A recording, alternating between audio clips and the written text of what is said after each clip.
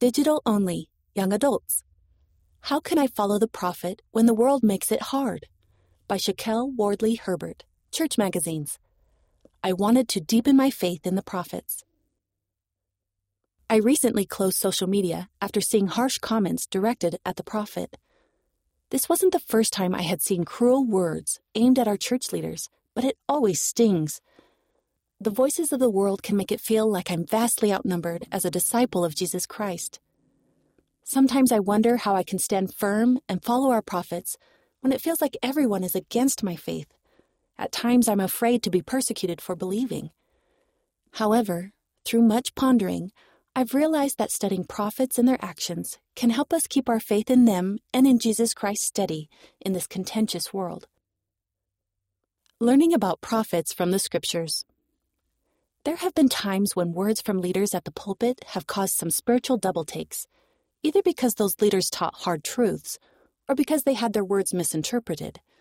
When this happens, I sometimes see hostile comments that twist and criticize our leaders' words. One time, after an instance like this, I felt a bit uneasy at the criticism being hurled at my leaders, and I realized I needed a better understanding of their words. I remembered a message from President Russell M. Nelson who said, "I testify that the Book of Mormon is truly the Word of God. It contains the answers to life's most compelling questions." So I studied diligently, and lo and behold, there was the answer I was looking for, clear as day. In Helaman chapter 13, Samuel the Lamanite prophesies, "If a prophet come among you and declareth unto you the word of the Lord, ye are angry with him, and cast him out, and seek all manner of ways to destroy him. Yea, you will say that he is a false prophet." I was stunned. Samuel, a prophet, spoke the truth. I saw just how clearly he described what is happening in the latter days, where many are quick to disagree with prophets and instead agree with others who validate but don't always share truths. This experience taught me how pondering the prophets in the Scriptures can deepen our faith in our modern prophets. Taking a closer look. Looking closer at Samuel's actions led me to think about what motivated him to testify of truths. He received a message from the Lord for the Nephites. At first, he was cast out when he attempted to teach them. So, not giving up, he scaled the city walls and stood alone, not to mention against flying arrows, to testify of the coming of Christ. Fear couldn't stop him because Samuel loved the Lord and God's people more than he feared their rejection. The same goes for the prophets scattered throughout the Scriptures. To name a few, Moroni witnessed the destruction of his entire civilization and spent years in solitude and on the run because he would not deny the Christ. Most of the original 12 apostles were ridiculed and killed after the death of the Savior because they continued to teach his gospel. The prophet Joseph Smith was persecuted and martyred as he brought about the restoration of the gospel of Jesus Christ. Even the Savior himself went about doing good, taught the truths of eternity, and atoned for our sins.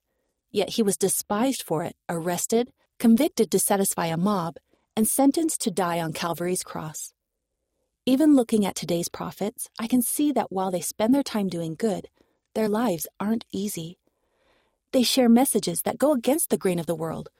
So why do they share these truths, knowing that they will be persecuted, mocked, and even canceled in today's culture? Because they love Heavenly Father and Jesus Christ, and because they love us. Elder D. Todd Christofferson of the Quorum of the 12 Apostles taught, "Prophets are not motivated by a desire to condemn. Their true desire mirrors the love of God. In fact, it is the love of God. In President Russell M. Nelson's words, it is precisely because we do care deeply about all of God's children that we proclaim His truth, the love and laws of God." As I ponder the prophets in Scripture and study messages from the men and women of God who lead us today, my heart is humbled and my faith in them and in the Savior deepens. Choosing to trust them. Elder Neil L. Anderson of the Quorum of the 12 Apostles once said, "Don't be alarmed when the prophet's warning voice counters popular opinions of the day. The mocking fireballs of annoyed disbelievers are always hurled the moment the prophet begins to speak. As you are humble in following the counsel of the Lord's prophet, I promise you an added blessing of safety and peace. His words give me comfort and help me continue forward with faith. When I choose to believe the prophets, I see their deep, admirable courage, their pure love, and their unshakable faith in the Savior, and they inspire me to stand firm as well.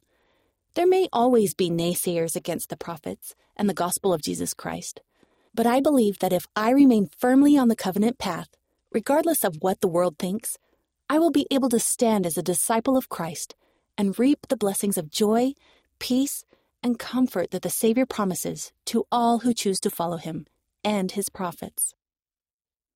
Shaquelle Wardley Herbert is an editor for the Liahona and YA Weekly.